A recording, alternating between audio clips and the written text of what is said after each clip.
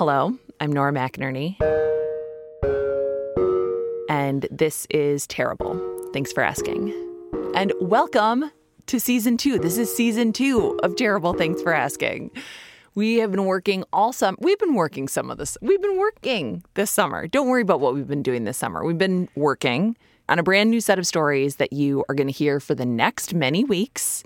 And we're excited to share them with you and have you hear them. And we're just going to ease in to things with a light question for all of you. So, how do you want to die? It's tough for a Wednesday morning. I guess in my sleep. I think, probably in my sleep. But I do like swimming, so drowning would be like, at least then I would be like having a lot of fun. How do I want to die? In my sleep, probably. Very peacefully. And not in any... That's actually my biggest fear, is dying in a very tragic way, or like a very painful way. Fast. Oh, that's a difficult question. Peacefully. Unafraid. Old age? In my sleep. Isn't that everybody's kind of like hope, I guess? You know, you kind of think of like when you're old and just like in bed and just like drift off in the night. Can you believe so many people want to die in their sleep? And like 0% of them said they wanted to die a slow, painful death from brain cancer? That is wild. That's some groundbreaking stuff there. So if you have not heard this before, or if you did hear it, but you're just a bad listener, maybe. My husband, Aaron, died of brain cancer in 2014 when he was 35 years old. He had died in our home during hospice care, and it was just the two of us alone in a hospital bed. And then it was just me.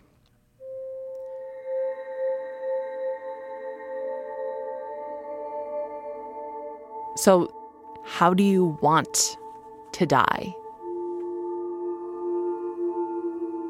If you haven't seen someone die of glioblastoma, that incurable, aggressive brain cancer that Aaron had, there's nothing peaceful about it. So to that question, I have a follow-up.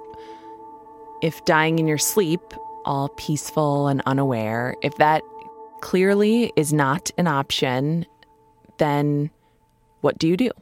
Yeah, exactly. And I've done that too, where I'll ask a senator or an assembly member, given your druthers, how would you prefer to die? How would you prefer that your last few moments play out? And most people say, in my sleep, not even aware that it's happening. And my response to that is, well, that's what Brittany got, is the ability to pass away gently in her sleep. To me, the question to any of those outlets would be, all right, well, what do they recommend? What is their solution for Brittany? And when I've pressed people on that, you hear crickets. They have no solution. That's Dan Diaz. Dan's wife, Brittany Maynard, which for years I was incorrectly pronouncing her last name Maynard, by the way. It's Maynard. Brittany Maynard died of brain cancer 25 days before my husband Aaron died of brain cancer. But Brittany and Aaron took two different roads to death.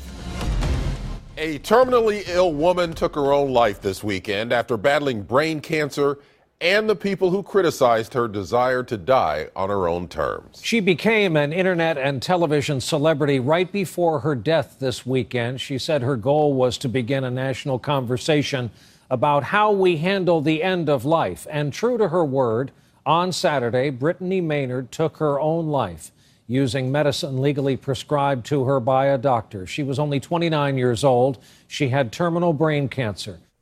So everything I said about brain cancer being awful, Dan knows exactly what I'm talking about. The smaller seizures, those would leave her unable to speak for 20, 30 minutes afterwards. It would just all be garbled. She could hear and recognize that it wasn't making any sense. And she would be frustrated by that. And I would just talk to her and tell her, You just had a seizure, sweetie, just let's just wait a little bit for it to pass, and then you can tell me what you're thinking. And those were the small ones. The full grand mal seizures, those would leave her exhausted through that day and sometimes the following day. When she'd come out of those seizures, on a few occasions, blood's coming out of her mouth because she's bitten through part of her tongue. That's just the reality of what a seizure does to a person. I think it took 2 years for me to actually see one. And so when he finally did, I was so surprised. They're so violent. Yeah. There's nothing you can do. And I was just thinking, oh my God, your body is doing this to you. You're growing something in your head that is doing this to you. And he was so embarrassed by them and he hated them so much. And I remember him having one when my cousin and her 5-year-old were over for dinner. And him being like, I'm going down. It's happening. And me throwing him on the couch. And then right before he just, they sort of leave themselves, he looked at my cousin and said, I'm so sorry I ruined our dinner. That was the biggest deal that we weren't going to eat, Right. Yeah, he was looking out for the effect that it had on other people. And Brittany would do the same. She would feel bad that not only that her life was ending, but what did that mean for me and the plans that we had and what we were supposed to be doing at that point in our life, starting a family and everything else. Those moments are heartbreaking. When brain cancer is terminal, there aren't a ton of treatment options. And the effects of this disease just get worse and worse and worse. And Dan and Brittany quickly figured that out. That brain tumor, they were able to remove about 35% of it, and that was it. And that's where Brittany started doing her research and came across, the way that a brain tumor can end a person's life. The symptoms. A simple search on the internet would, it highlights that constant pain that not even morphine can alleviate. Brittany was on some hefty doses of Dilaudid. Dilaudid is 4 times stronger than morphine. She had constant pressure in her skull. Those seizures were getting increasingly frequent, and each one was more severe than the previous one.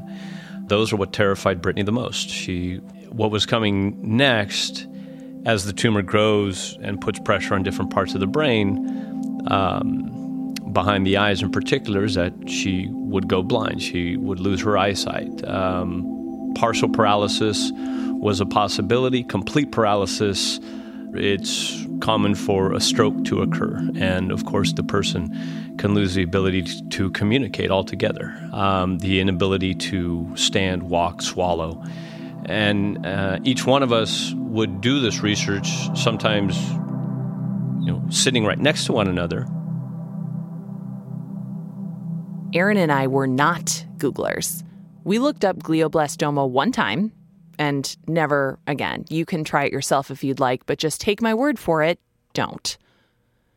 Aaron and I didn't know what to do with that kind of information, all those statistics, so we just sort of proceeded with life.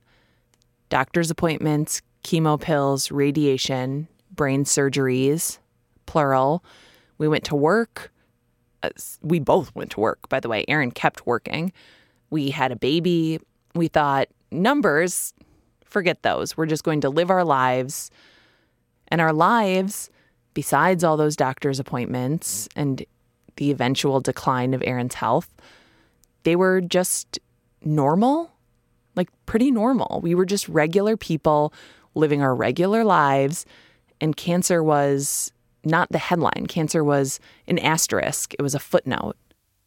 When they said you have 3 to 5 years, we're thinking, okay, we can beat this. Both Brittany and I, we each had a family friend whose parent died of a brain tumor. So we knew firsthand what was coming for her. And that's where Brittany simply said, I will not die like that. Her goal was always to live as long as she possibly could, but she refused to have to endure the dying process that brain tumor would exact upon her. That's where, she figured that to the extent that she could, she would take back that control from the brain tumor. As she told me, she said, Dan, if shit gets bad, we're moving to Oregon. So this is the moment where my story with Aaron diverges from Dan's story with Brittany. Moving to Oregon wasn't just so Brittany could fulfill some sort of bucket list of living in a gorgeous state. It was because Oregon was the closest state, and one of only 5 states at the time, that provided medical aid in dying. What were the other states, you might wonder? Well, I Googled it for you so that you don't have to. You can just keep doing the dishes or running, whatever you do while you listen to podcasts. The states that, as of publishing this episode, have legalized medical aid in dying are Washington State, Washington, D.C., which is not a state, Montana, Oregon, Vermont, Colorado, and Dan and Brittany lived in California. And California is on that list now of states that have medical aid in dying, but it wasn't when Brittany was sick. So that's why Brittany and Dan were talking about Oregon. Because if, as Brittany said, shit got bad, that was the closest place where she could utilize medical aid in dying.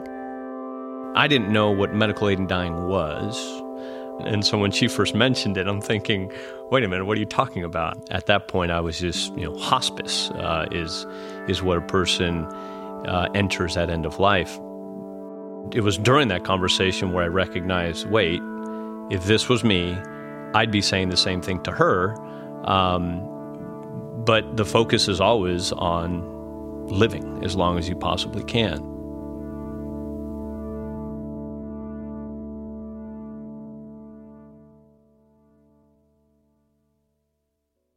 Brittany was fighting that tumor with everything she had, but she was also, and this is one of those cases where I just wish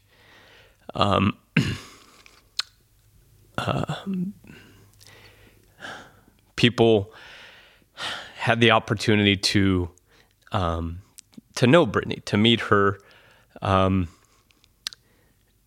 She was such a determined individual, such a pragmatic individual, such just, I don't know, kind of certainly a force of nature, her spirit, her determination, her will to live. But she was also very realistic. So for people who don't know how this works and might be concerned that it's basically just a nurse putting a pillow over your face, or that if anything is wrong with a person at all, they could just do this, or that it's somehow a way of sanctioning or encouraging suicide, I promise you it's not. There are rules, and Dan can explain them to you because that is what he does now. He flies around the country trying to explain to legislators what exactly his wife did and why. The parameters of this program are that 2 physicians, independent of one another, have to agree that this person is terminally ill, that they have 6 months or less to live. That person has to be mentally competent. They must make the request both verbally and in writing. There's a 15-day waiting period. There's witnesses involved. All of those things exist to protect that terminally ill patient. And Brittany felt extremely protected throughout this whole process. The biggest safeguard is that the individual has to be able to consume that medication on her own. And the medication is secobarbital. It's a sleeping medicine. It's been around for more than 80 years. And when it's taken in such a high dose, what it does is it starts to slow all functions, including the person's breathing. And so that's typically how the person passes away, is their breathing slows to the point where their breathing stops and they die that way. So Brittany and Dan are discussing Brittany's death and her options. And really, there was no convincing that she had to do. That was just a very honest conversation where by the end of it, recognizing that, no way, that there was nothing, that would convince me that a person has to endure that type of dying process.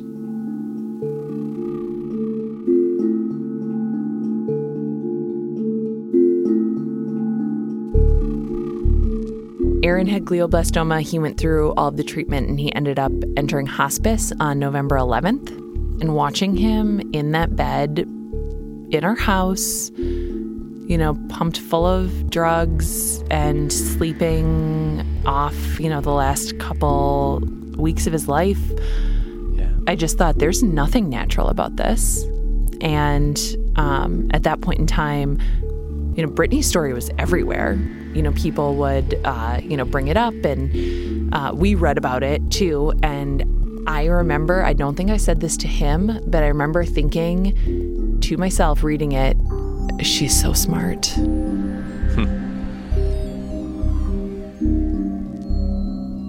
She's so smart for doing this, because at that point in time, Aaron's tumor had started to take things from him that we had not anticipated, that you just can't really think of if you're trying to be an optimistic person and trying to live in the moment and trying to just live and pay your bills. And it had started to shut down parts of his body. His personality had remained intact, which now, after knowing so many other, brain tumor spouses, I realized was such a miracle. Yeah. And it was a horror show, honestly. Like, he was having seizures in front of me, in front of our child, in public, which was so embarrassing for him, just humiliating for him. He needed my help for everything. He was 4 inches taller than me. I'm 6 feet tall. I'm not like a little lady or anything, but I mean, that's hard to do. And it's hard to do not just physically, but it's hard to watch someone you love who's 35 years old go through something that is just so outlandish and that none of your peers can relate to, because the person they love is still healthy, and they believe in their hearts that this is just something that will happen to them maybe in 40 years, maybe 50.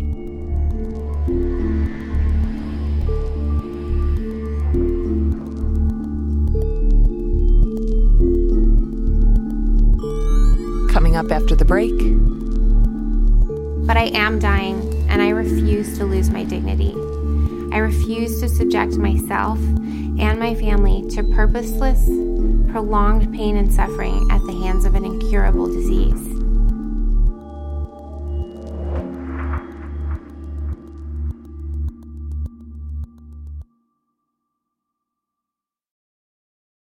Hello. If you like this podcast, you're going to love our newsletter. That's what people say. Look, I liked the podcast, but this newsletter, wow, I can't wait to get my email. That's actual feedback. Nobody's really ever said that about a newsletter. And I'll be honest, our newsletter is sent out very judiciously. It's worth it, though. You're getting links, you're getting gifts, you're getting memes, sad songs, happy songs, funny stories. I'm working on a playlist that's going to have you crying. Look, our little secret club of members, the Terrible Club, I asked them for help making the world's saddest playlist, and it is rich with emotion. That's the kind of thing you can expect from a newsletter that I write occasionally. You can sign up for it at ttfa.org. Okay, now back to the show.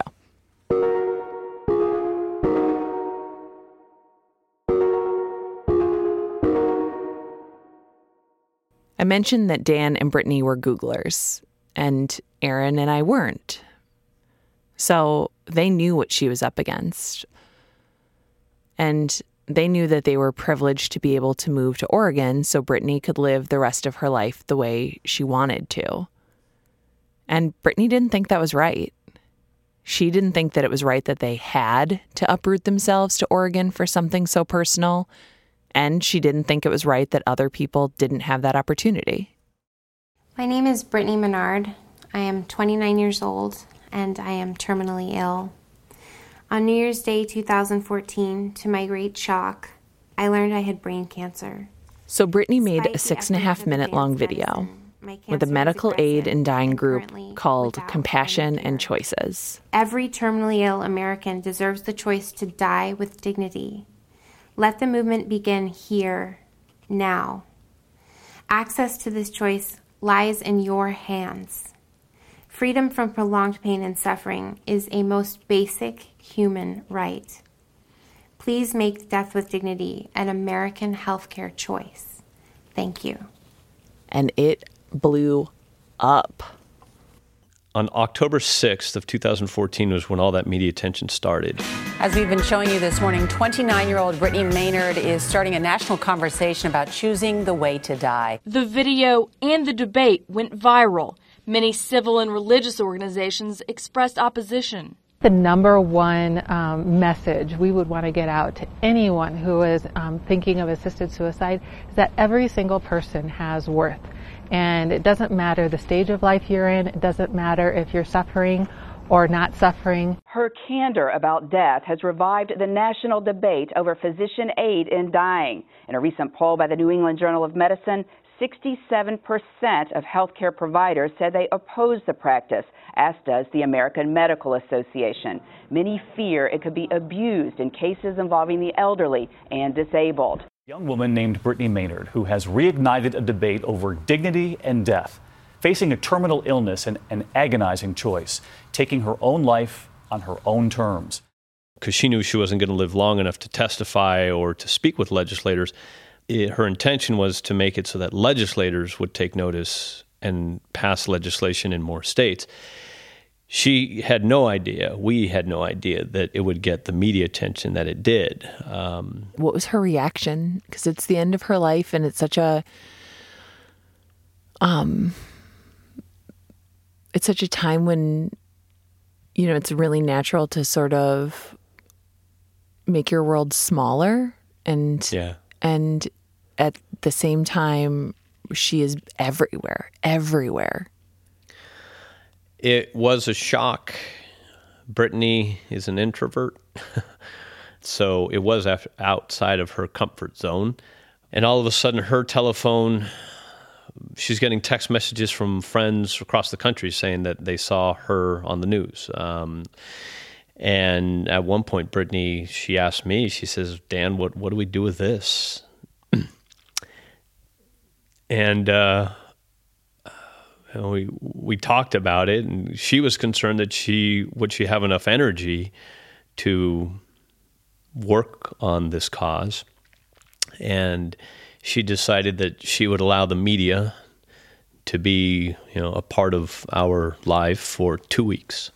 So between October 6th and October 17th, that's when any interview that she did, that's when it all took place. And then after that, she said, we go back to family time and no more media. But I was basically kind of the gatekeeper. I had this just vision of you in this beautiful place, but also your phone just vibrating and sort of breaking the spell, but also it being this important work that you're proud of her for. And that's just is so complicated and overwhelming. And this just gets back to Brittany's personality.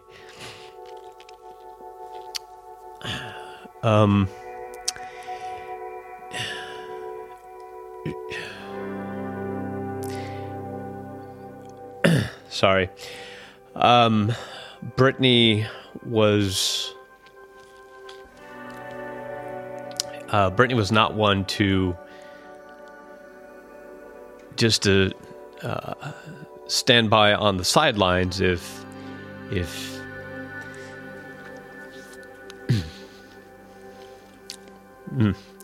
sometimes the emotion just comes up.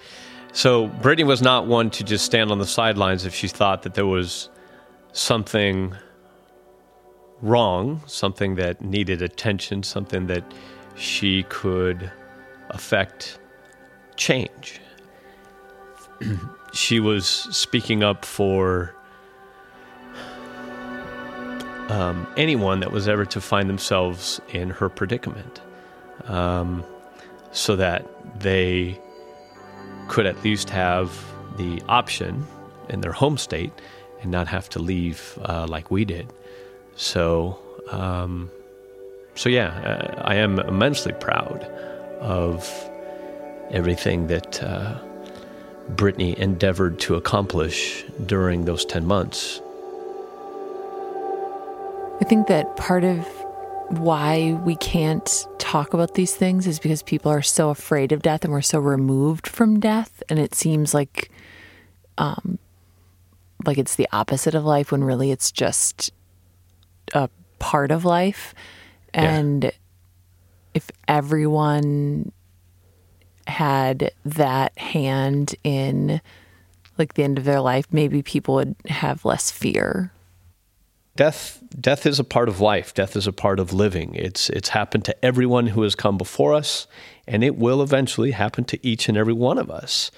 And so there's no reason to be fearful of death. Death is not and cannot be equated with failure. The idea that some of us that somehow any of us fail because eventually one day we die. I mean, what kind of a world would that be to live in? It's like, oh, we're all failures. Eventually we're going to die. No, death, and I emphasize it with the medical community in particular because they go to med school and they're taught, their whole goal is, well, we have to keep our patients alive. We have to, do everything we can for them.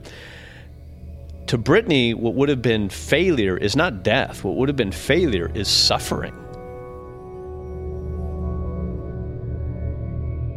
Just consider the words we use when someone is sick.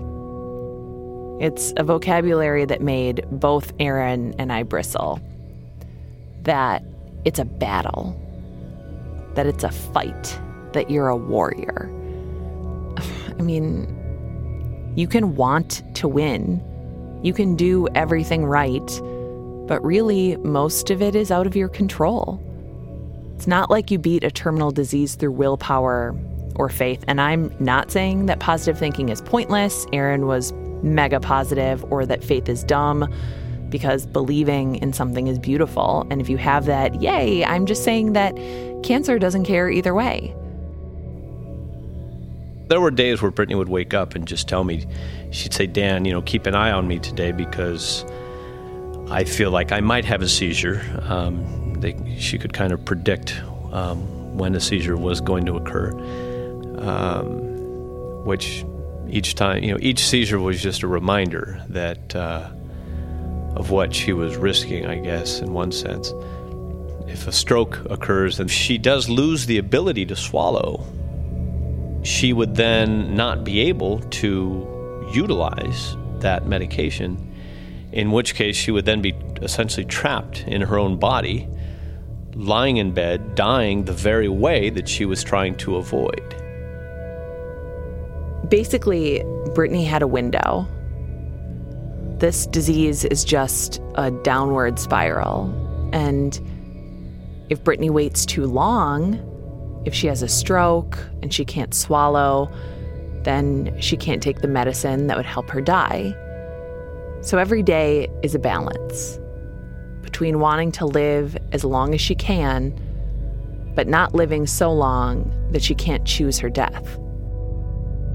So on the day that Brittany died,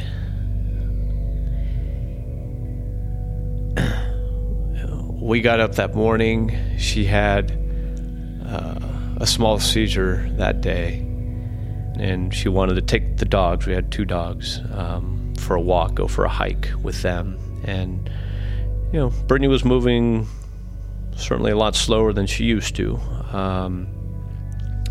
And we were there with her friends and my younger brother and her parents. And so we took the walk and we got back to the house.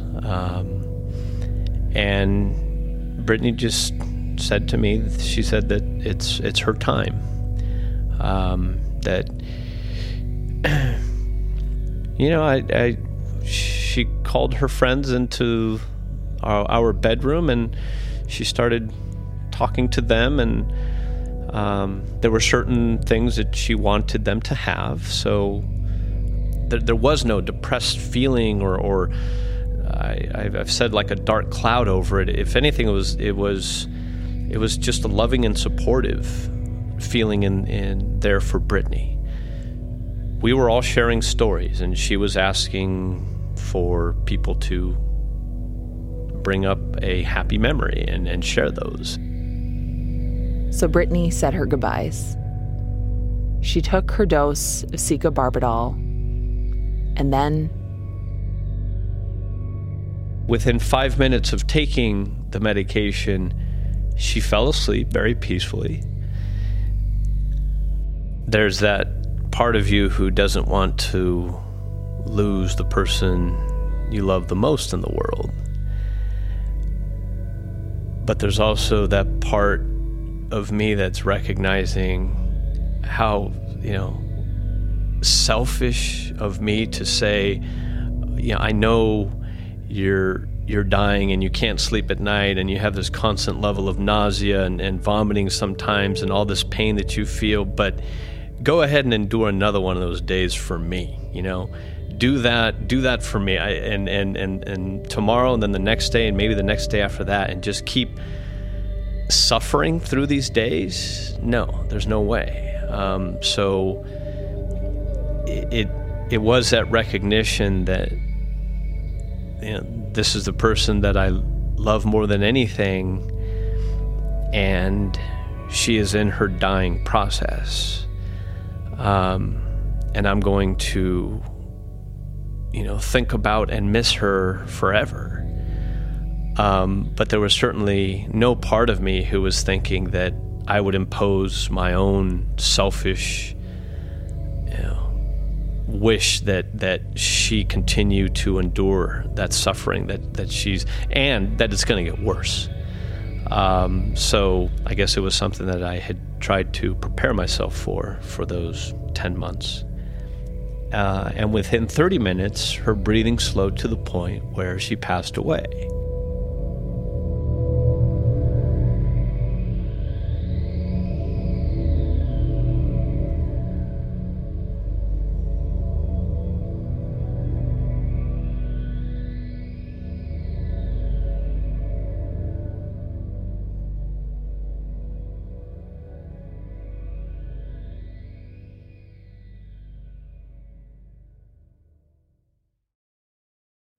"24 days later, I was laying next to Aaron while he died.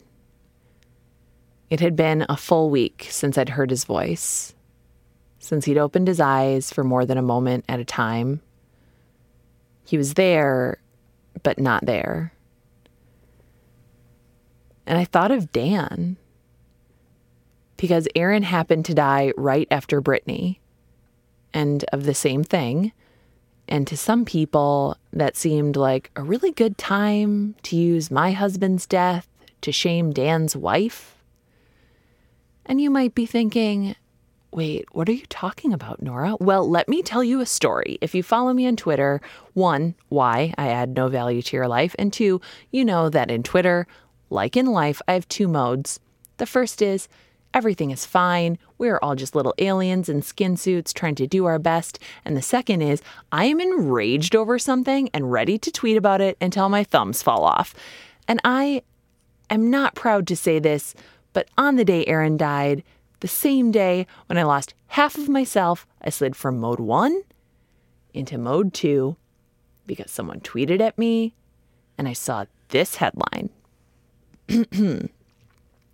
This man has the same cancer as Brittany Maynard, but his response is priceless. Now, the image with this tweet was a family photo used without permission of Aaron and I holding our son Ralph. And I was pissed. I didn't even need to read the whole poorly written article to know that I was reading some straight up bullcrap written by a person who had never seen brain cancer up close. Now, for the future, you should know that if you use my husband's death for clickbait, I will come for you in your mentions. I will ruin your timeline. Even if my husband is literally dying next to me, even if I'm sitting in his hospital bed in our house under a little Afghan with him, I will take a break from my vigil to send you strongly worded tweets during the holy time of death. I am ashamed of this, but also it was kind of classic Aaron and Nora because, I was narrating the situation for him and I could feel him being like, Nora, you crazy bitch, I love you. But when I'm gone, I'm going to need you to take your chill pills. But the reason this Twitter fight was important to me is because I didn't want Dan to count me and Aaron among the people criticizing Brittany. Because the truth is, we didn't choose Aaron's end of life. It just happened. The only way it legally could have happened in Minnesota. Obviously, it was just like a way for me to like release the rage that he was dying at age 35. But I look back, I'm like, why would I have wasted that time arguing? But it felt like the right thing to do. And I was also like so concerned that somewhere out there you would see it and think that I felt that way. When really, Aaron and I had talked about you and Brittany during many of our conversations about death. Right. Because we had been there and because we were there, we knew that it wasn't her choosing, death over life. It was her choosing a good death over a horrifying death. Or an okay death, not a good death, but an okay death. A good death is like closing your eyes when you're 100 years old and never waking up. Yeah, there's times that I'm mad at the universe for the way that everything has played out. There's a saying, Brittany and I were together for 7.5 years, and there's a saying, you can cry that it's over, or you can smile that it happened. As much as possible, I try to remember the good times, and I'll choose to smile. Our wedding day, our honeymoon, all of those moments make me smile, and so I try to focus on that. That quote, by the way, was from Dr. Seuss. And Dr. Seuss said a number of other valuable things. Red fish, blue fish, one fish, two fish. This one has a little car. This one has a little star. Read a lot of Dr. Seuss. And as he also said, don't reduce your fellow humans to a single sad story, because we're more than just our sad stories. And don't be a dipwad who compartmentalizes people and reduces people and judges them. I'm pretty sure that's Dr. Seuss quote. Now that I think about it, the rhyming structure is not great. So regardless, the sentiment stands. Just don't be a dipwad. If you're thinking about criticizing someone's life or death, just remember that they are more than that. They're more than what you know, and so was Brittany. She loved to travel. She loved rescuing animals. Before she got sick, Brittany and Dan were planning for their family. In reality, her story is not about death and dying. It's about life and living.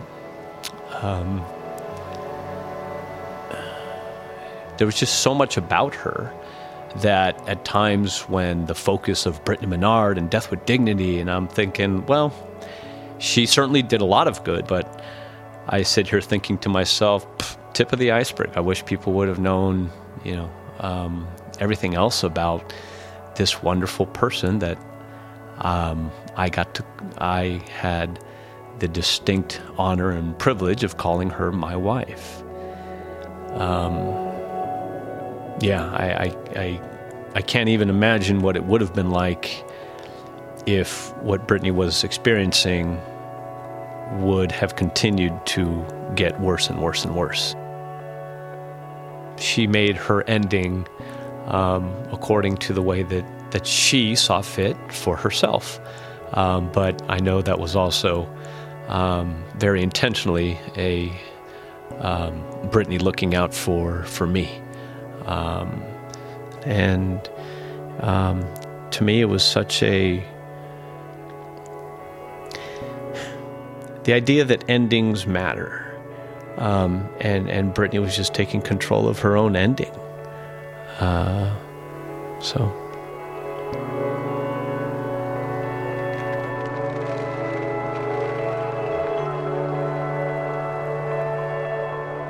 I don't know if Aaron would have done anything differently, and I don't know what I would do if I were in his shoes. I don't know what I'd do if I were young with an incurable disease that promises a painful death. Sometimes I'll be alone and I'll remember something. I'll remember the sound of his body hitting the floor in our living room, and I will say out loud to myself, nope, never, never.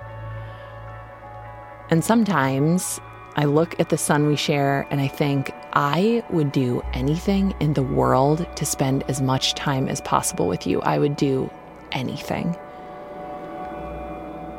But most of all, I just hope I never find myself in that situation. I hope I never have to make that kind of choice. I hope I just die in my sleep.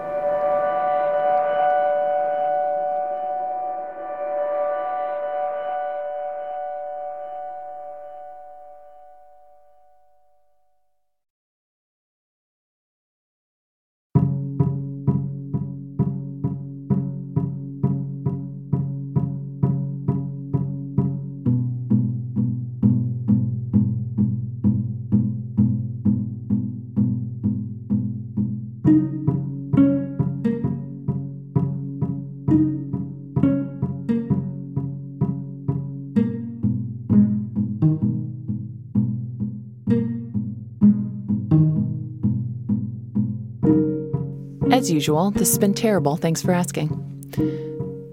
I'm Nora McInerney. My producer is Hans Buetow. That is all you need to know about him, his name, and that he is mine. A special thank you this week to Jacob Maldonado Medina, Tracy Mumford, Raymond Tungakar, and Sasha Aslanian, who's, God, that's the prettiest name I've ever heard. We are listener supported. Do you want to know what that means? It means we get funding directly from you, the people who make it this far into the show. So if you are still with us listening to the credits because you can't find your phone in your bag to press pause, I mean because you love it to stay to the very last word, we would love if you would consider supporting our show with a financial contribution. That's another word for money.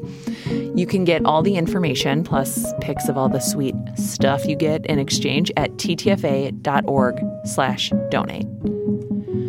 We have a lot more episodes coming at you in this new season, so stay tuned. I just have always wanted to say that. Every Monday or so, Monday-ish, and you'll get a fresh new something from us in your podcast feed. We are very excited to share what we've been working on. Our theme music is composed and performed by the amazing and so talented Joffrey Wilson from the band Just Postbellum. TTFA is a production of APM, American Public Media.